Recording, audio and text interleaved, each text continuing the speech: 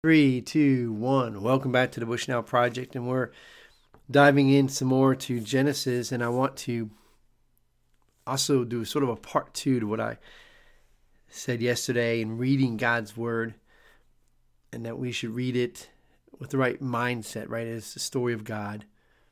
And so I want to also put another caveat on that, and that is we should read it in the Spirit.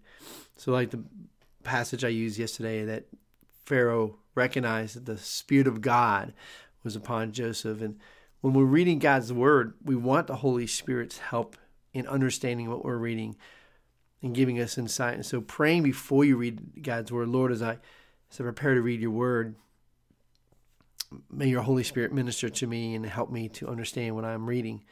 May you guide me through the words and through the paragraphs and through the pages of your Word. In Jesus' name, and then to read through it, and to recognize that often we need to read God's Word, and we may not always understand what's happening in and around us, but that we can trust God, and the Holy Spirit is the comforter, the helper that He has sent us, and so to utilize the Holy Spirit. And so let me show you this a little bit as we continue the story of Joseph in Genesis chapter 41. And to kind of wrap some things up as we get ready to go into the great famine that'll bring his brothers back to him. So Joseph was 30 years old. I'm reading verse 46 now. Joseph was 30 years old when he entered the service of Pharaoh, king of Egypt. And Joseph went out from the presence of Pharaoh and went through all the land of Egypt. During the 7 plentiful years, the earth produced abundantly, and he gathered up all the food of these 7 years, which occurred in the land of Egypt, and put the food in the cities. He put in every city the food from the fields around it. And Joseph stored up grain in great abundance, like the sand of the sea, until he ceased to measure it, for it could not be measured. That's a lot of food, right? Before the year the famine came, 2 sons were born to Joseph. Asenath, the daughter of Potiphar, priest of On, bore them to him. Joseph called the name of the firstborn Manasseh, for he said, God has made me forget my hardship in all my father's house. The name of the second he called Ephraim, for God has made me fruitful in the land of my affliction. The 7 years of plenty that occurred in the land of Egypt came to an end, and the 7 years of famine began to come, as Joseph had said. There was famine in all lands, but in the land of Egypt there was bread. When all the land of Egypt was famished, the people cried to Pharaoh for bread. And Pharaoh said to all the Egyptians, go to Joseph. What he says, you do.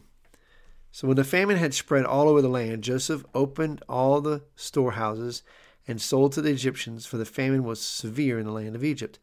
Moreover, all the earth came to Egypt to Joseph to buy grain, because the famine was severe over all the earth, or the Mediterranean region anyway. All right, so a couple of things for us to note here. One is Joseph starts off by saying that Joseph was 30 years old. So he's 17 when he's sold by his brothers. And so 13 years have gone by where he has been either a slave or a prisoner. 13 years. And now he's in charge of all of Egypt. And during these first 6 years, at some point he is given a wife, an Egyptian wife, to marry, which he does. And it's interesting because his father and his grandfather all went back from where they came to marry cousins, basically. And so Joseph is somewhat given up on his family altogether. And he's assimilating into the Egyptian life. Now, he's a very powerful person in all of Egypt, but he assimilates and marries this princess to the god On.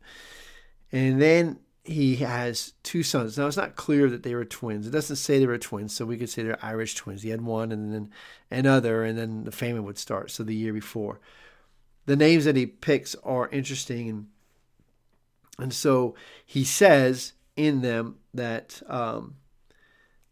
that what they mean for him. For God has made me to forget all my hardship. And Manasseh does sound like the Hebrew word that means to forget, as does Ephraim sounds like the word meaning making fruitful. And that's what he says. So he's obviously giving them Hebrew names, and they mean a lot.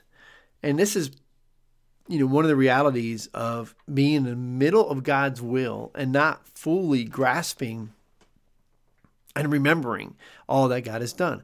When he was 17 or 16, he had a dream that his brothers and even his father would bow down to him.